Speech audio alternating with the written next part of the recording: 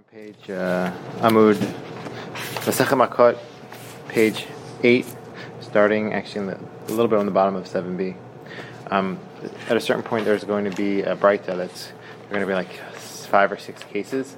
I'm going to ask if you could follow in the English there at that point and then see what he says, because it's kind of complicated. Which they're going to try to define something, whether it's Mazid, Shogeg, or Onis, and there are different opinions on it. So when we get there, we're on. Sorry, my apologies. We're on Vav Amud Bet.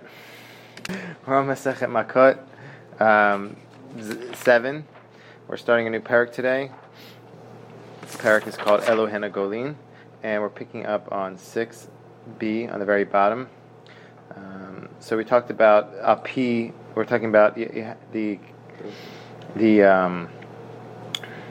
testimony has to be Api Haidim, through their mouths.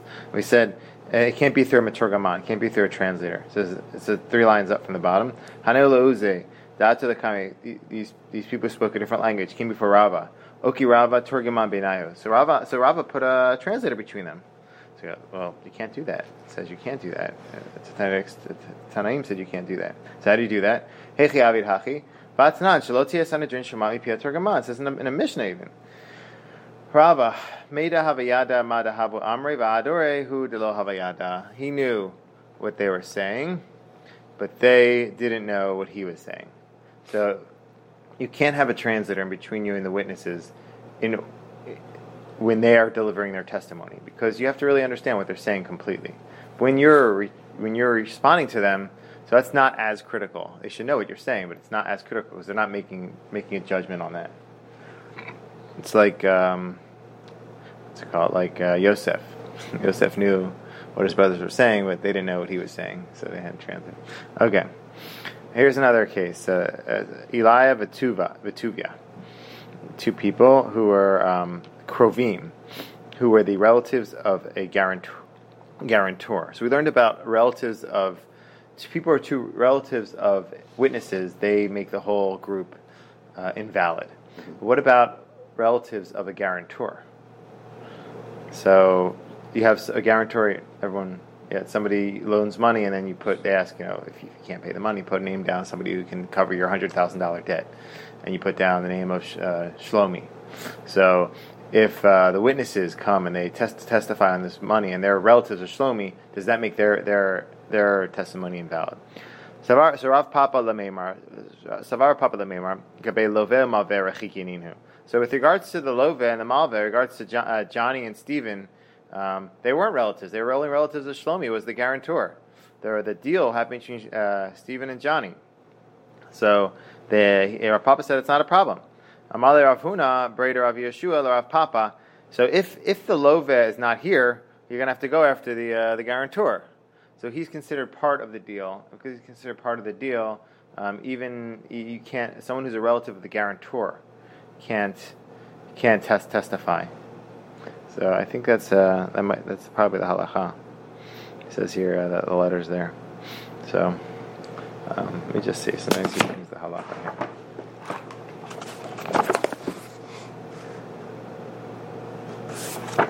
So Ed, your father-in-law, so you'll get used to this in the future, God willing, one day, about being a guarantor. You'll buy their first house. Here, relatives of guarantor. This is Shulchan Aruch. Witnesses related to the guarantor disqualified from testifying with regard to a loan. Both in the case where the borrower denies that there was a loan and they seek to testify that he borrowed the money.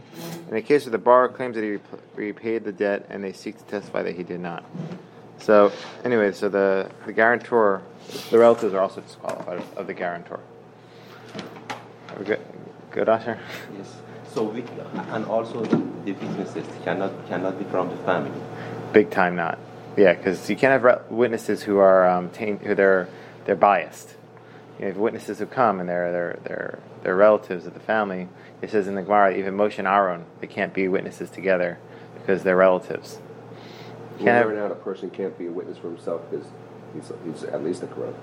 Yeah, we learned that out. We discussed that. So even the second cousin, it can be back. How far does it go? Yeah, that's a good question. I don't know how far that goes. Yeah, we learned that, but I forget that. I'll have to look it up. But it's a good question. How far does it go?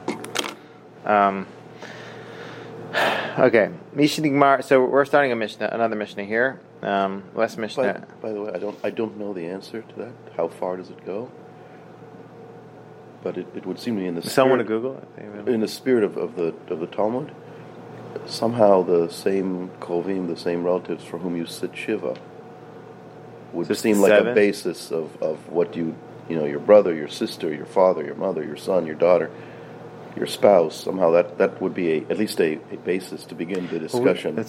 I'm remembering a little bit. We have a really complicated list of people who can't be Krovim, and it's hard to memorize. The rabbis have a cheat sheet for it, and it's pretty extensive, much more extensive than that. Yeah, there are like 4 levels of it. I remember. I forget who they are. I think it's consanguineous marriage level. It's that far out. That's in relation to Adim for. We have to remember that in terms of Adim for if you're interviewing somebody. For their witnesses for the marriage, you have to check that those witnesses are not Krovim, and the Krovim is pretty extensive, that list. I forget exactly what the parameters marriages are. would then bring them into the circle. Yeah, you have witnesses on the Kiddushin. It's a certain transaction there. You have Edei Chuppah. Right. So you have to really make sure that they're not those. So if you guys go talk to when you're interviewing somebody for their wedding, you have to say, are these your friends or are they your family? If they say they're your family, what level of connection are they? And there are a lot of levels. There's like brother of the brother. There's like all these levels. So I don't remember exactly though. Matnitin. Mishnig Martino Barachu Balifne. So we're going to learn 3 laws here in the first part of the Mishnah. The second part of the Mishnah is going to talk about what's considered a destructive court. We're going to see. Remember, we talked about this a lot. And this is the Mishnah that everyone refers to. This idea that if you they really didn't want people to die, and they sought many ways to ensure that the death penalty wasn't applied. 40 years, 100 years. So we're going to see that right here. This is the Mishnah. Mishnah Mardino. So the first part is just 3 laws. Mishnah Mardino Barachu Balifneo To Beitin Ein Sotrinatino. So someone who they issued a sentence. He's still alive. He's awaiting the punishment. He went to court, said, you're guilty, you're going to be flogged or whatever tomorrow, the next day. He escapes, I guess, the court, and then he comes back to the same court. Genius. Comes back to the same court. Ein sotrinatino. So this concept of sotrin, let's look at Rashi in the second line. It says, Lachzor v'lisav liten ulai yiskeh. So they don't do a retrial for him. If he comes back to the same court, the Gemara is going to say, what about another court in another place? But here they mention the same court. That's the first law. The second law is Kol Makom Shamdu Shnaim. V'yamu Meidim Anu B'ish Ploni Shnigmar Dino Beitin Shel Ploni Edav Harezen Yareg. So every place. So you don't only have to. The testimony of people who witnessed the trial is enough to find the person culpable. Meaning, either the court issues the judgment, or let's say let's bring another name. Julie went to another area. She lived in California. She moved to Las Vegas.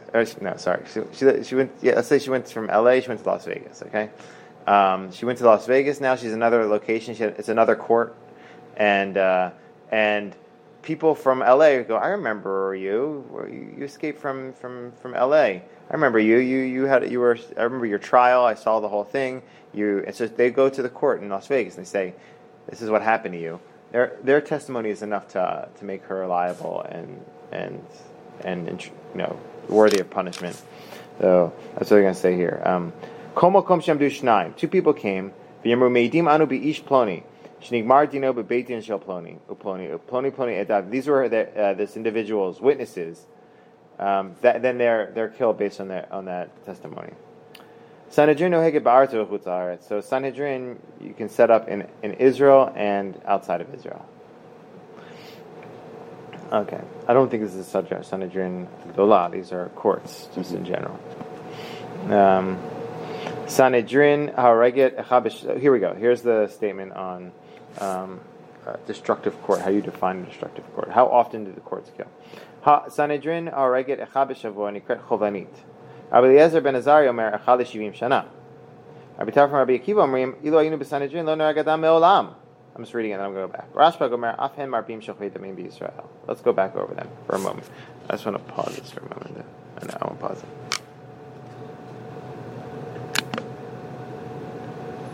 So how many people are required to establish a Sanhedrin?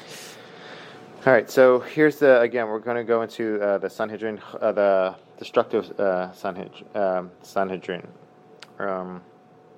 Okay, Sanhedrin Haragit. So if they kill one person in 7 years, so we learned all these things, all the previous Masechta, Elo Niskalin. This person are stoned. These are strangled, etc.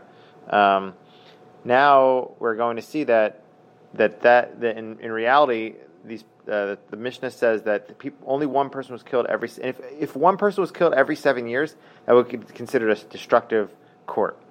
Rabbi Eliezer ben Azariah Omer, no, he says even more. 1 in 70 years is a destructive court. Some people say that Rabbi Eliezer is. We're going to see that in a moment. Actually, in the Gemara, it's not clear exactly what he's saying. But Rabbi Tarfon and Rabbi Akiva Omrim, Ilu Hayinu b'Sanhedrin lo neragadam me'olam. Rabbi Tarfon and Rabbi Akiva would say, if we were in the Sanhedrin, no one would ever get killed. So, could you see a certain problem with that approach? Sure. What? Well, because it conflicts with the law. There's a law that's clearly written when you would execute someone, and to say a priori, I'm not going to hold by that means that you're actually not accepting the Torah. Yeah, on that level, and there also could be like a societal ramification that if people understand that there's going to be no punishment, there are repercussions. That's dangerous. That's what they're going to say right here. Rashba Gomer, Afhen Marbin Shochin Damim Yisrael. If you're going to go that way, you're going to expand. You're going to multiply the amount of killers in Israel, because no one's going to be afraid. You have to have some sort of something in place as a precautionary measure, as a warning. Gemara. So the Mishnah says, Mishning Mar Dino V'Rachav Alifnei Oto Beitin. Ein Sochina Dino. So it says Oto Beitin, right? They came before the same bit. Someone escaped the court. They came before the same court again. We don't go review their court case again. So it says there in the Mishnah it says the same court. Lifnei Oto Beitin. So it says Lifnei Oto Beitin Hu Dein Sochina. For that Beitin you don't review the court case again. But in front of another Beitin you do. Okay, so on one hand, so according to that part of the Mishnah, apparently you do review the case another Beit Din. But then later on in the Mishnah, we said that if two people come to another Beit Din and they say this happened in LA, now we're in Las Vegas. Nevertheless, we established the judgment based on their testimony of those two people who came to another city. So from there, it seems like we don't, and the Mishnah didn't say that they review the case again. They said we just accept their words on face value. So it seems like a certain contradiction. On one hand, you say if they go to another place, you review their judgment. But later on in the Mishnah, you said if two witnesses saw the case in another city, and they came to the other city, and they said, we saw the whole case, saw the witnesses, etc., and this person's guilty, they believe them, and they don't review the case again. So they say, that seems like it's a certain contradiction here. Let's read that again. So, Hatani Seifa, in the end of the Mishnah, it says, continuation of the Mishnah, it says, Kol makom shi'amdu shnav yamu meidim anu et ish ploni shenigmar dino beveitim ploni edav harizan erag. These are witnesses, this person's killed. So that seems like it's a contradiction. Abai comes to reconcile. Lo kashach, kam be'eretz Yisrael, kam b'chutz la'aretz. So in Eretz Yisrael, you review. In chutz la'aretz, you don't review. So let's say you're in Eretz Yisrael, and their judgment was established in Haifa. And they escaped and they went to Yerushalayim. And they went to another court in Jerusalem. They go to another court in Jerusalem, you do review their judgment again. But if someone went from Manhattan to Boston, let's say, you don't review their judgment again. So it makes the case for extradition. You want to bring them back to Eretz Yisrael? Is it that way, or is it? Was it they were originally judged in Eretz and then they went into Chutz La'aretz? Oh, you're right. I'm sorry. My apologies. Someone was judged. Thank you. That was good. That was important. Someone was judged in Eretz Yisrael and Haifa, and then they went to New York. If they went from Haifa to New York, we don't review their judgment again. But if they went from New York to Haifa, we do review their judgment again. So the question is, what's the difference between if you go to Chutz La'aretz, you don't review it. You go to Eretz Yisrael, you do review. We're going to talk about that in a moment. But here's a brighter that explicates that. Rabbi Yehuda ben Dostai Omer, Mishum Rabbi Shimon ben Shatach. Barach mi'aretz, I think it's mi'aretz, isn't it? Eretz Yisrael, mi'aretz. L'chutz la'aretz, ein sochinatino. Mi'chutz la'aretz, sochinatino. Mei schuta shel Eretz Yisrael. Because of the schut, the merit of Eretz Yisrael. So I saw here, I think he said, schuta shel Eretz Yisrael. Perhaps due to the merit of the, no, it doesn't say anything about that, but a second.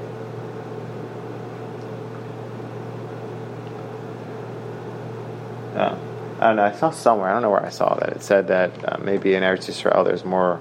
You have more ability to decipher the law. It's easier, and it's not just because Eretz Yisrael is like learns merit upon people, which is also true. It's like maybe it's like a Ir Miklat, general Ir Miklat, but it's also you have some sort of more inspiration there. You're able to get to deeper halacha. Yerushalmi and Bavli would argue that, though. Yeah. You're suggesting that you would, because of the Haliga aspect of Eretz Yisrael, it takes precedent over Chutz La'aretz, but in terms of Lamdus, that's not necessarily so, at least for our tradition, right? In other words, Talmud Bavli, we look at at a higher plane than Yerushalmi. But even the Bavli says Machshachim Hoshibani, like God placed me in the darkness, and that's the Talmud of Bavel. That's the they even accept that in Bavli it's also there's a distinction in Eretz Yisrael and Chutz La'aretz. Yeah. Okay. So Sanhedrin no Heget. And actually, I'm sorry, but there's the famous one where when the calendar was set, they sent emissaries to Israel to ask, should they still celebrate 2 days of Yom Tov? And Zahu b'minag avotechem shebiyadchem. I mean, the psak came from Eretz Yisrael. Yeah, Eretz Yisrael. So it has a certain authority. Yeah. I forget where I saw that. Maybe it was in here. I don't know. It's a trip that shouldn't have happened. Anyway, go ahead. Okay. So here we go. Sanhedrin no Heget. So we're talking about that. Now we're back to the destructive Sanhedrin, destructive court. So where do you get this from? Sorry. Now we're on the third law. We had the first two laws. Now we have the third law. This is before we even talk about the destructive court. And this is talking about the Sanhedrin. We set up a Sanhedrin in Eretz Yisrael and Chutz La'aretz. So Sanhedrin no Heget. Mina hanimile. Where do we know this from? The Tanarah, it says in a Tanaic source. Vayu ela lachem lechukat mishpat ledorotechem. Lamanu the Sanhedrin sheno Heget ba'aretz v'chutz la'aretz. So where do they learn? How do they learn that from that pasuk? Let's look at the pasuk. Vayu ela lachem lechukat mishpat ledorotechem. Well, it's not so clear from this pasuk where you learn it from. You have to put in Eretz Yisrael and Chutz La'aretz. So if anybody have the pasukim on the side, you have that there. Or they provide that. Yours don't. Yours does though.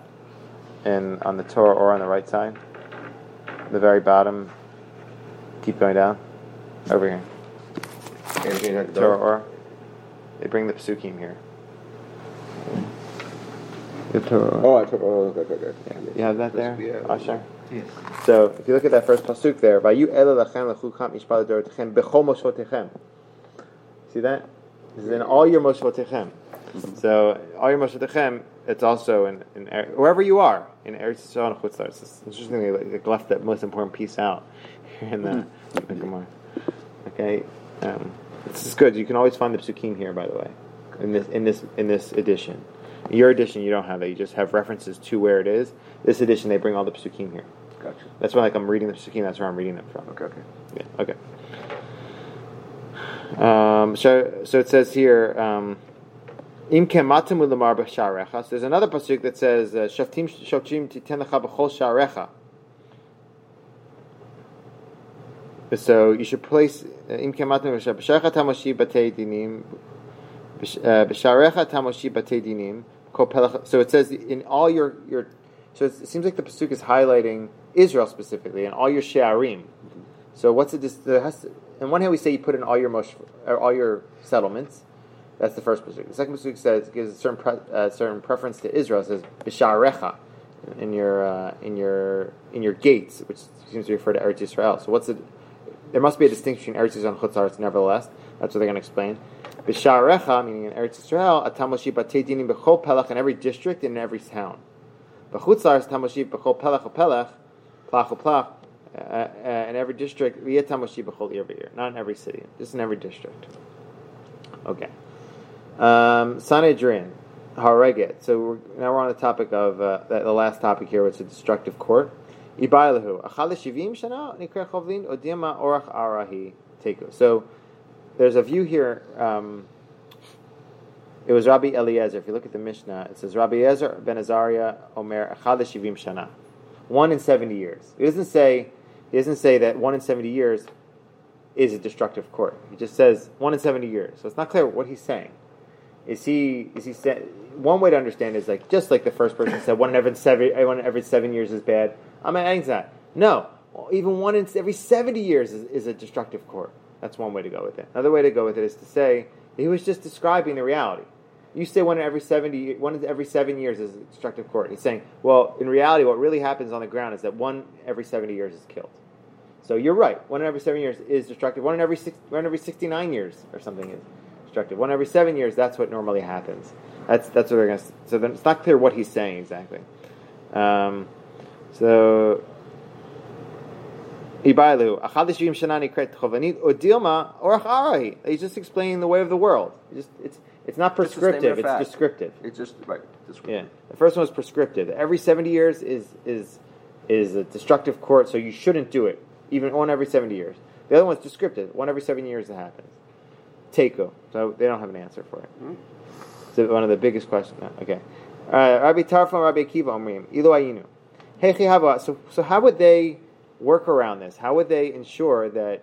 How would they suggest that we ensure that the courts wouldn't kill ever? So what was the mechanism for doing this? You can't just uproot a law. You have to do it within the contracts of halacha. So how do they go about doing it? So they basically said they would ask a lot of questions until the point where you would find that the witnesses couldn't answer them, and the witnesses would say, "I don't know." And at a certain point, they don't know. Then you say, well, you're not proper witnesses. They would kind of undo the testimony of the witnesses, and in kind of creative ways. And if they provide an answer, they would go another level. So that's what they're going to say here. You remember hearing once where there was a murder that occurred below a tree or something, apple tree or something, and the key question that they asked the witnesses was, like, what was the size of the apples or what was the size of the fruit on the tree? Everything else was the same, but they gave different answers on the size of the fruit. Dismissed the whole thing. We're next to something like that here too. Where was that? I don't remember that. Was that in one of the Masech there?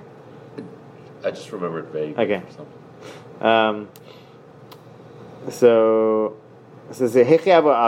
So what would they do? What would they suggest doing? Rabbi Yochanan, Rabbi Elazar, Da'amri Tarav, Ritim Trefa Harag, Shalem Harag. So you ask them, did you know this person that got killed? Were they in a healthy state when they got killed, or were they in an unhealthy state? Someone who's in an is considered treifa. They're bound to die in the next 12 months, so they're considered already dead. And if someone kills that individual, they're not liable for the death penalty because they killed somebody who's already kind of a dead man walking. So they asked, did you check their 18 the 18 signs that show whether they're going to be dying soon or not? That's his Rashi here. Rashi is Ritim in Titzalamar Shalem Harag. Shamru Badkanu Lachar Mitato Mikol Shmanayis Trefot. We checked him after he died from all 18 of his of the signs. So it's like, either you know that this person was they're in hospice or something like that. You know they're going to die, or you check them. You say, did you check them afterwards to make sure they had all the signs of somebody who was healthy? If they didn't, then we say, well, maybe he was really a treifa, and then maybe person didn't really kill somebody, like a live person. So, but let's say they did check the person. They go, Marv Ashi, Intim Salamar Shalem, Hava. So let's say, okay, I did check that they had all the signs and they were healthy, and I know that this was a real murder. So maybe you didn't check one thing. In the place where the sword was inserted, maybe there was a hole already there. If there was a hole already there, that would make them a treifa. That would be another sign that they were prone to they were bound to die. So that's another way around it. So they ask a question. Someone who is that's a way to kind of work around somebody who capital laws connected to death, to murder. What about forbidden sexual relations? What would they do in that case? So someone who cohabitated with a forbidden sexual relationship, what would they do? How would they ask the Edim? How would they interrogate the Edim? So, I actually have a picture of that here. So this is it's like eyeliner, right? It's old school eyeliner. They would put like this brush inside a very narrow jar or container, and put it in, then bring it out, and then color their use it for makeup. So they asked the question. Go, did you actually see the? This is like a euphemism. Did you actually see the brush going into the jar? So, you didn't see it. Well, how do you know that maybe they were just sharing an apartment? They were just hooking up, but they weren't. So Raitim kimachol b'shvoferet. So Rashi says Raitim kimachol b'shvoferet. Ve'inadim mistaklim b'kav. People don't usually look at that. They don't see it. So Rabbanan, they didn't agree with this lenient way. Rabbanan, they weren't as lenient, and they were prepared to say that we're not going to exonerate everybody. So how would they deal with this? Maybe they asked also about. They didn't ask about this. They said, "Damar Shmuel b'manafim mishiyaru kimenafim." When people seem like they're having sex, we can say that Edim and the Edim and the witnesses give testimony for that. We say that they saw them having sex. We don't have to say that they have to see all the details. So that's how Rabbanan dealt with that. Okay. Okay, so we finished this first parak. This is the parak of Edim Zoimim, conspiring witnesses. And now we're moving into a little bit more of... we're moving now into Elohim Golin, which is going to be discussions of unintentional murder and cities of refuge. So I handed out these handouts here. We'll just review this for a second. I'm just going to run through this quickly.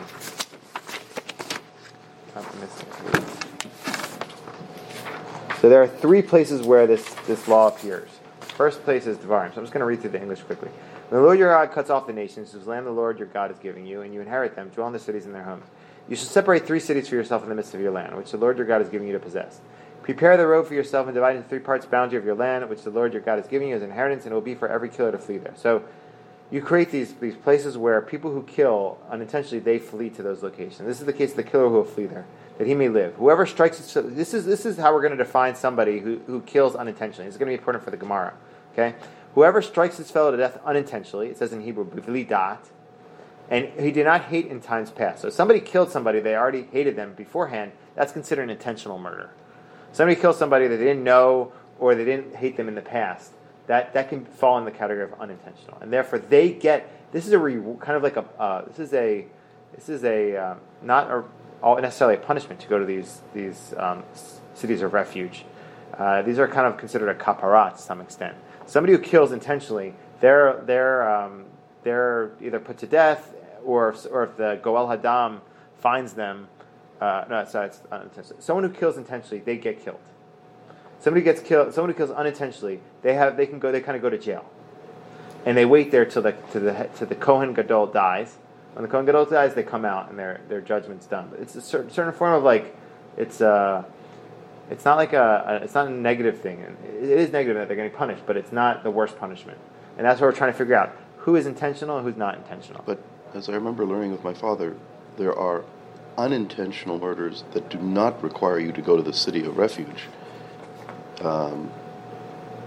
because there is an element, of punishment. You're uprooting your life. You're going to a new city. It's not a. It's like a witness protection plan. Exactly. It's not a. Right. And so, in some sense, the best is to be determined that it's unintentional, but not under the stipulations of unintentional as defined in the Torah. And then what would you? And then you're not liable for the death penalty, but you're also not liable to go to the city of refuge. And so there may be monetary compensation.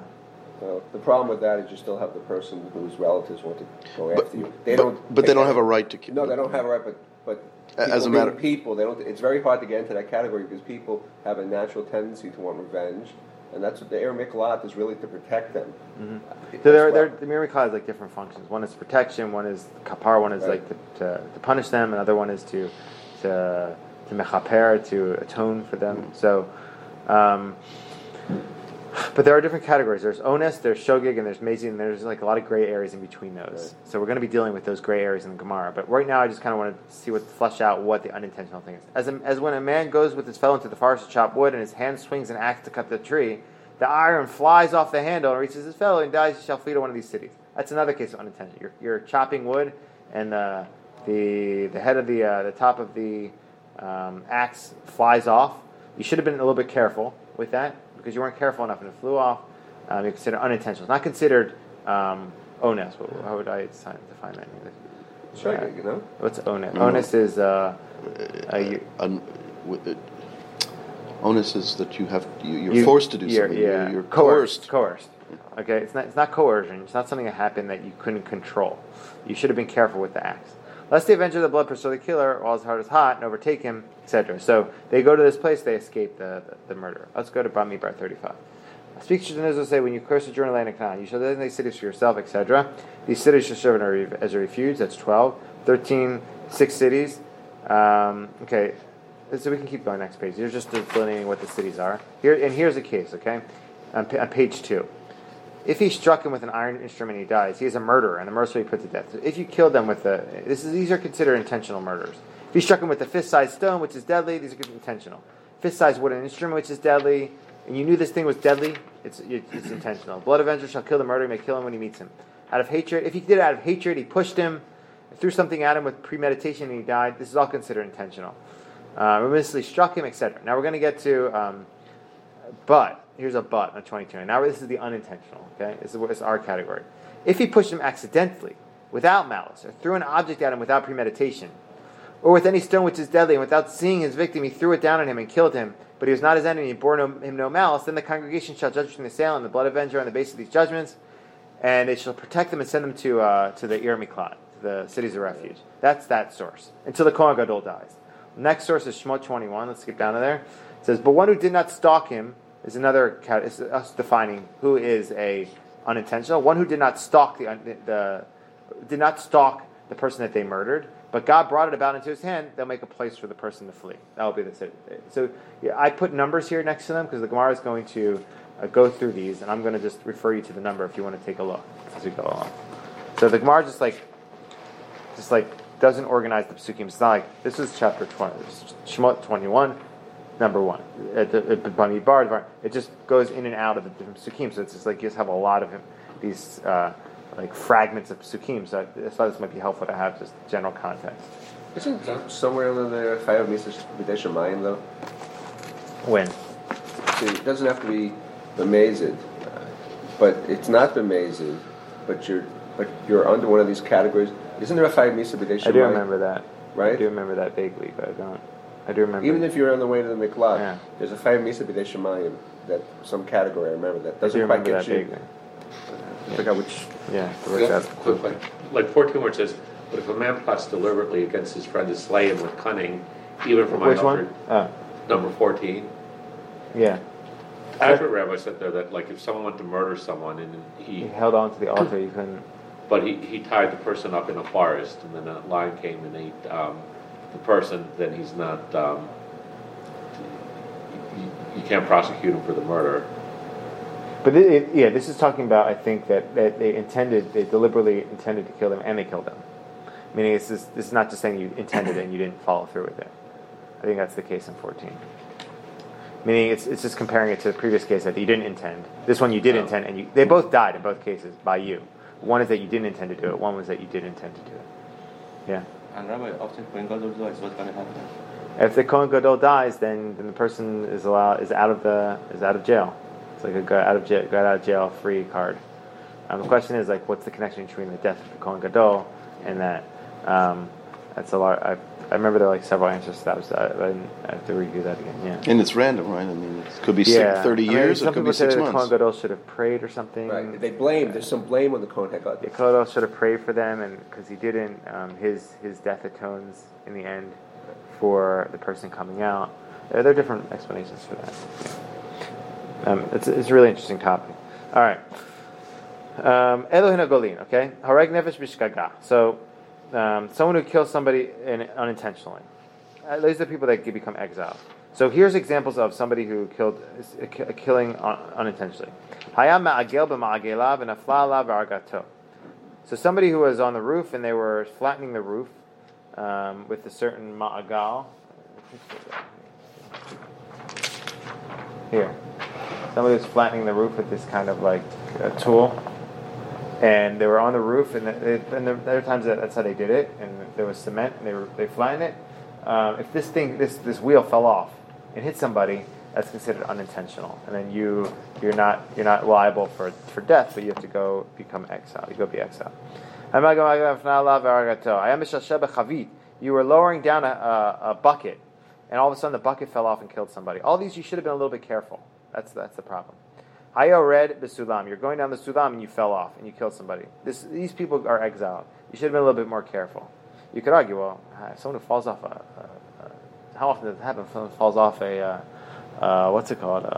ladder. It seems like that could be more like the lower level. It's not really unintentional. It's something that's I'm trying to find a better word. It's not coerced, but it's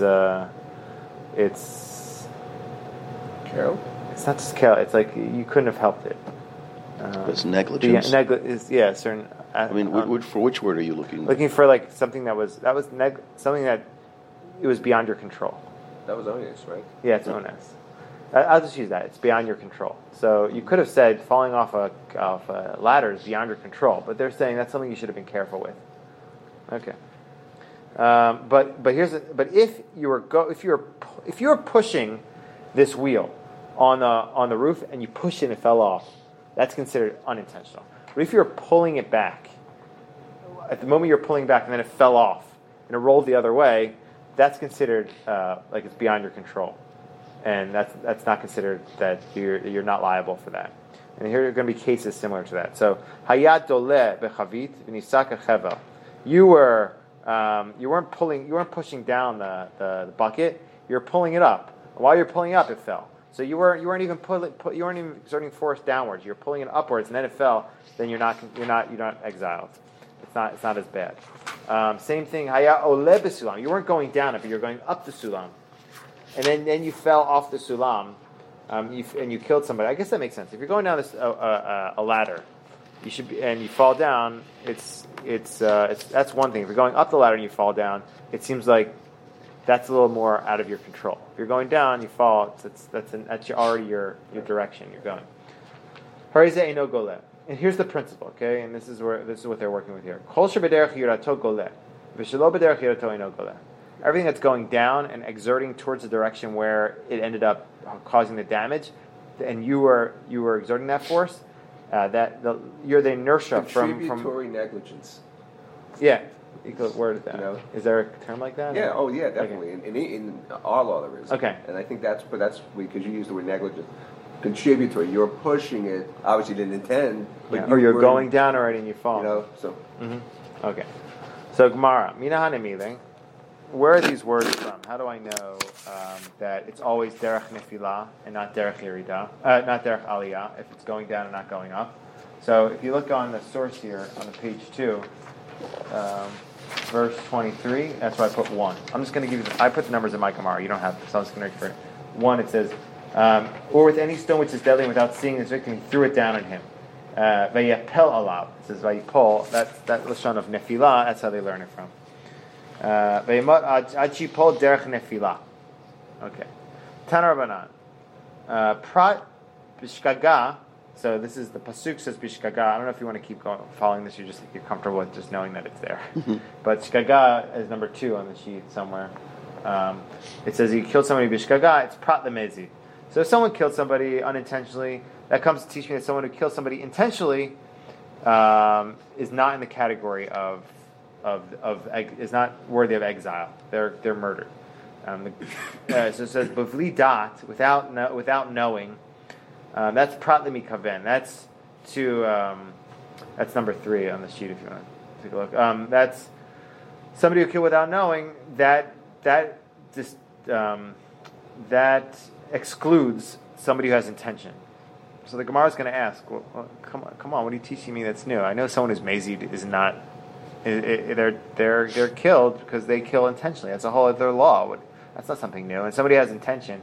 I know that they're also killed because they did something, they had intention. So what are you teaching me that's new here? That's what the Gemara is going to say. Mezi pshita barkat lahu. Somebody who killed somebody intentionally, it's simple. They're worthy. They're already like a dead man walking. Amarava ema pratla omer mutar. So when you say mezi, it really meant omer mutar. Amale abai. So what does that mean? Somebody who thought something was permitted. Let's see Rashi. There's omer mutar here. Omer mutar. Top line. Savor shemutar laroget Yisrael v'zeu mezi chila. So somebody thought that it was permitted to kill another Jew. That's not completely mazid. This is the category between shogeg and mazid. It's between unintentional and intentional.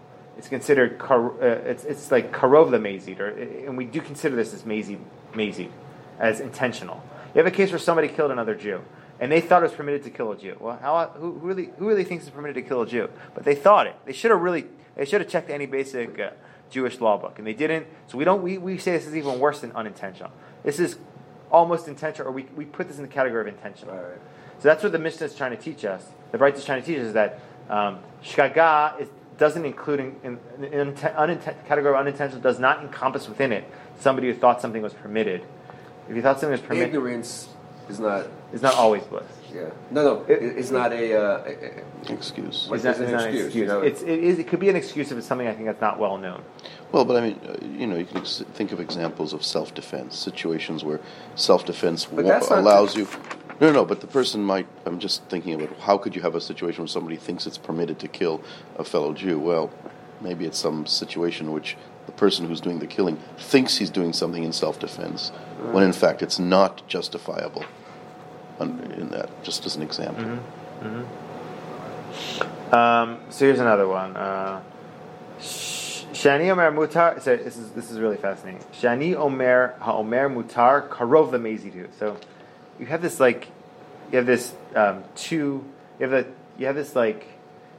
liminal space here between unintentional and intentional, of close to intentional, and this Brayta Rava stretches this to the intentional direction. Karov lamezi. B'vli dat prat lemikavem. Mikavem pshita barkat lahu. Same thing. Somebody has intention to kill somebody. They're like a dead man walking. They deserve to be punished and killed. So Rabba said, prat lemikaven laroget be'ema v'arget adam. Bekuti v'arget Yisrael and efel v'arget ben kaima. So somebody who had intention to kill one thing, and apparently. So somebody came to kill an animal, a donkey, and there was another person right next to them while they were doing it. If they killed the person while they were killing the donkey, I don't just consider this unintentional. I consider this close to intentional, in the category of intentional. Because anyone sane would have said, "Excuse me, could you move over a little?" Yeah. Right. Yeah. The fact that it was such. The Gemara doesn't say here that there was another person standing next to the animal when you killed. Both of them, but you assume that, I guess. Or you could say they thought it was an animal, and they thought it was an animal, but it was really a human. They didn't check well enough, and therefore we consider that also. It happens in hunting accidents all the time. I see a rustling in the bushes. I think it's a deer. Boom. Oh, yeah, so that would be mazid according to that. That would be in the category here. And there are a few other. There's also someone who came to kill a kuti, a certain non-Jew. But really, it should say nocher. I saw that, but they took that out. So if the case is close to the Mezid, they can go to the Arei Miklat or not? You don't go to the Arei Miklat if you kill a Mezid. You're close to Mezid. Close to Mezid. Also not. You don't know. Also not. That's what they're saying. The Gemara, the pasuk says bishkaga. It says unintentional. That comes to include all these other things. What are they? 100% unintentional. Yeah, and so we're trying to figure out what that is. So we're saying that anything that's even close to Mezid, that's not in the category of shkaga. That's not in the correct category of unintentional. So these cases don't merit to go to the Arei Miklat, to the cities of refuge. That's the idea of prat lizeh. It excludes this, it excludes that. Because it says 2 times, if you pay attention, it says 2 times bishkaga in 2 places. So it says 2 times that Tosfot talks about that. There's an extra bishkaga that comes to really emphasize that everything else is excluded. All right. Let's run a little bit here. So here's Bivli dot prat lemikaven. Oh, we did that. Good. Tanar banan. So I'm just going to. This is a little complicated. It's not clear. These cases here are not clear if they are.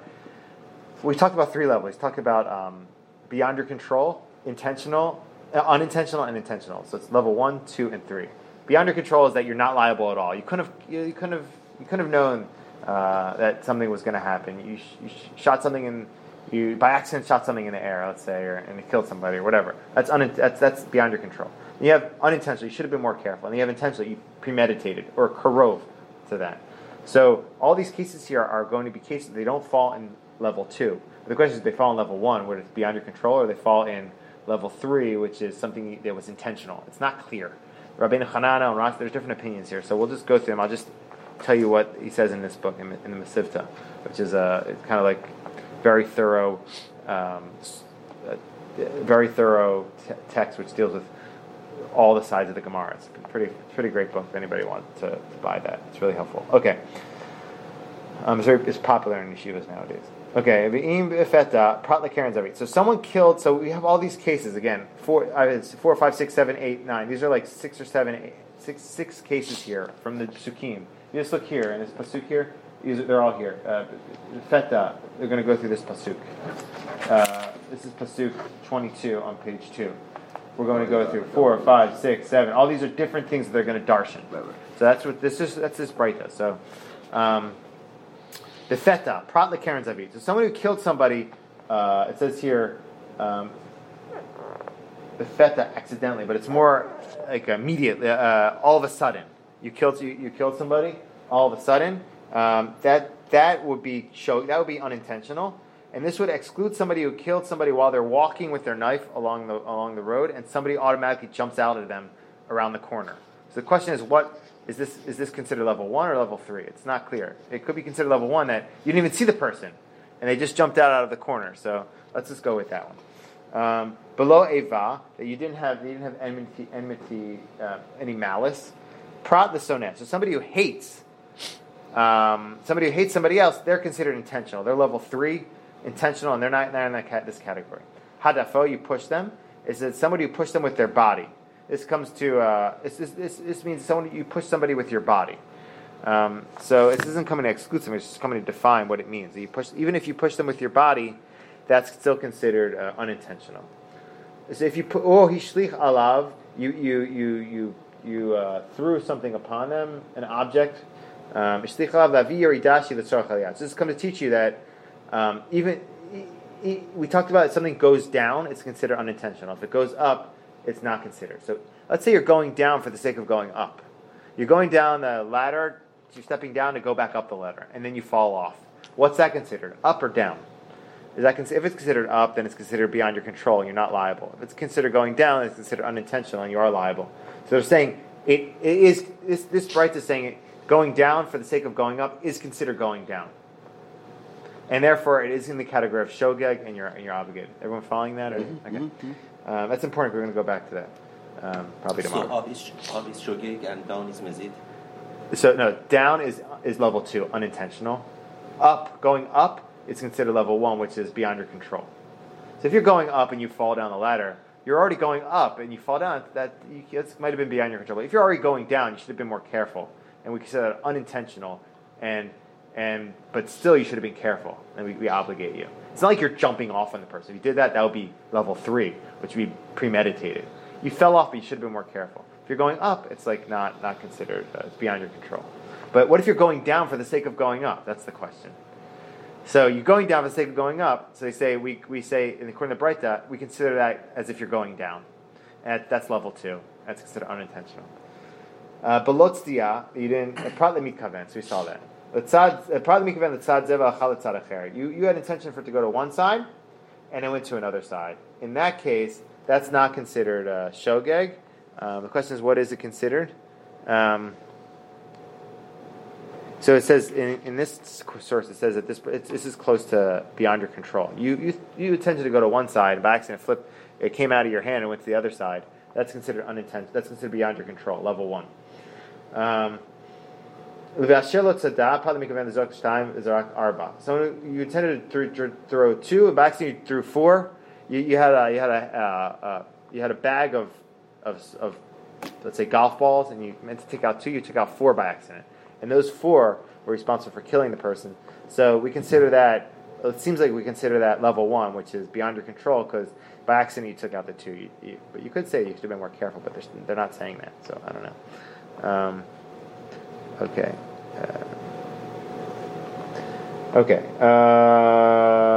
Vasher Yavod Reo B'Yahar. This is the continuation of the pasuk. This is a whole other pasuk. This is in Devarim 19:5. So Vasher Yavod Reo B'Yahar. Somebody who came up to their neighbor in the forest. Just like the forest is a location where the victim and the perpetrator can go inside, so too this case only is applicable in a location where the perpetrator and the victim can enter. If it's, I guess, private property, if the victim went into the yard of the perpetrator without his permission, so the perpetrator is not liable. If it's like a public domain, then it's considered unintentional. But if the Vic Johnny went to Stephen's lawn and he was killed there, so that's not considered necessarily unintentional. It could be even like a lower level, I guess. I don't know. All right. Because the perpetrator didn't have an expectation that somebody was in his yard. Yeah. So we're over. Okay. We're going to have to run tomorrow. Yeah. All right. Do you want to? Okay. Yeah, we're gonna have to speed it up tomorrow. Tomorrow no questions. Yeah.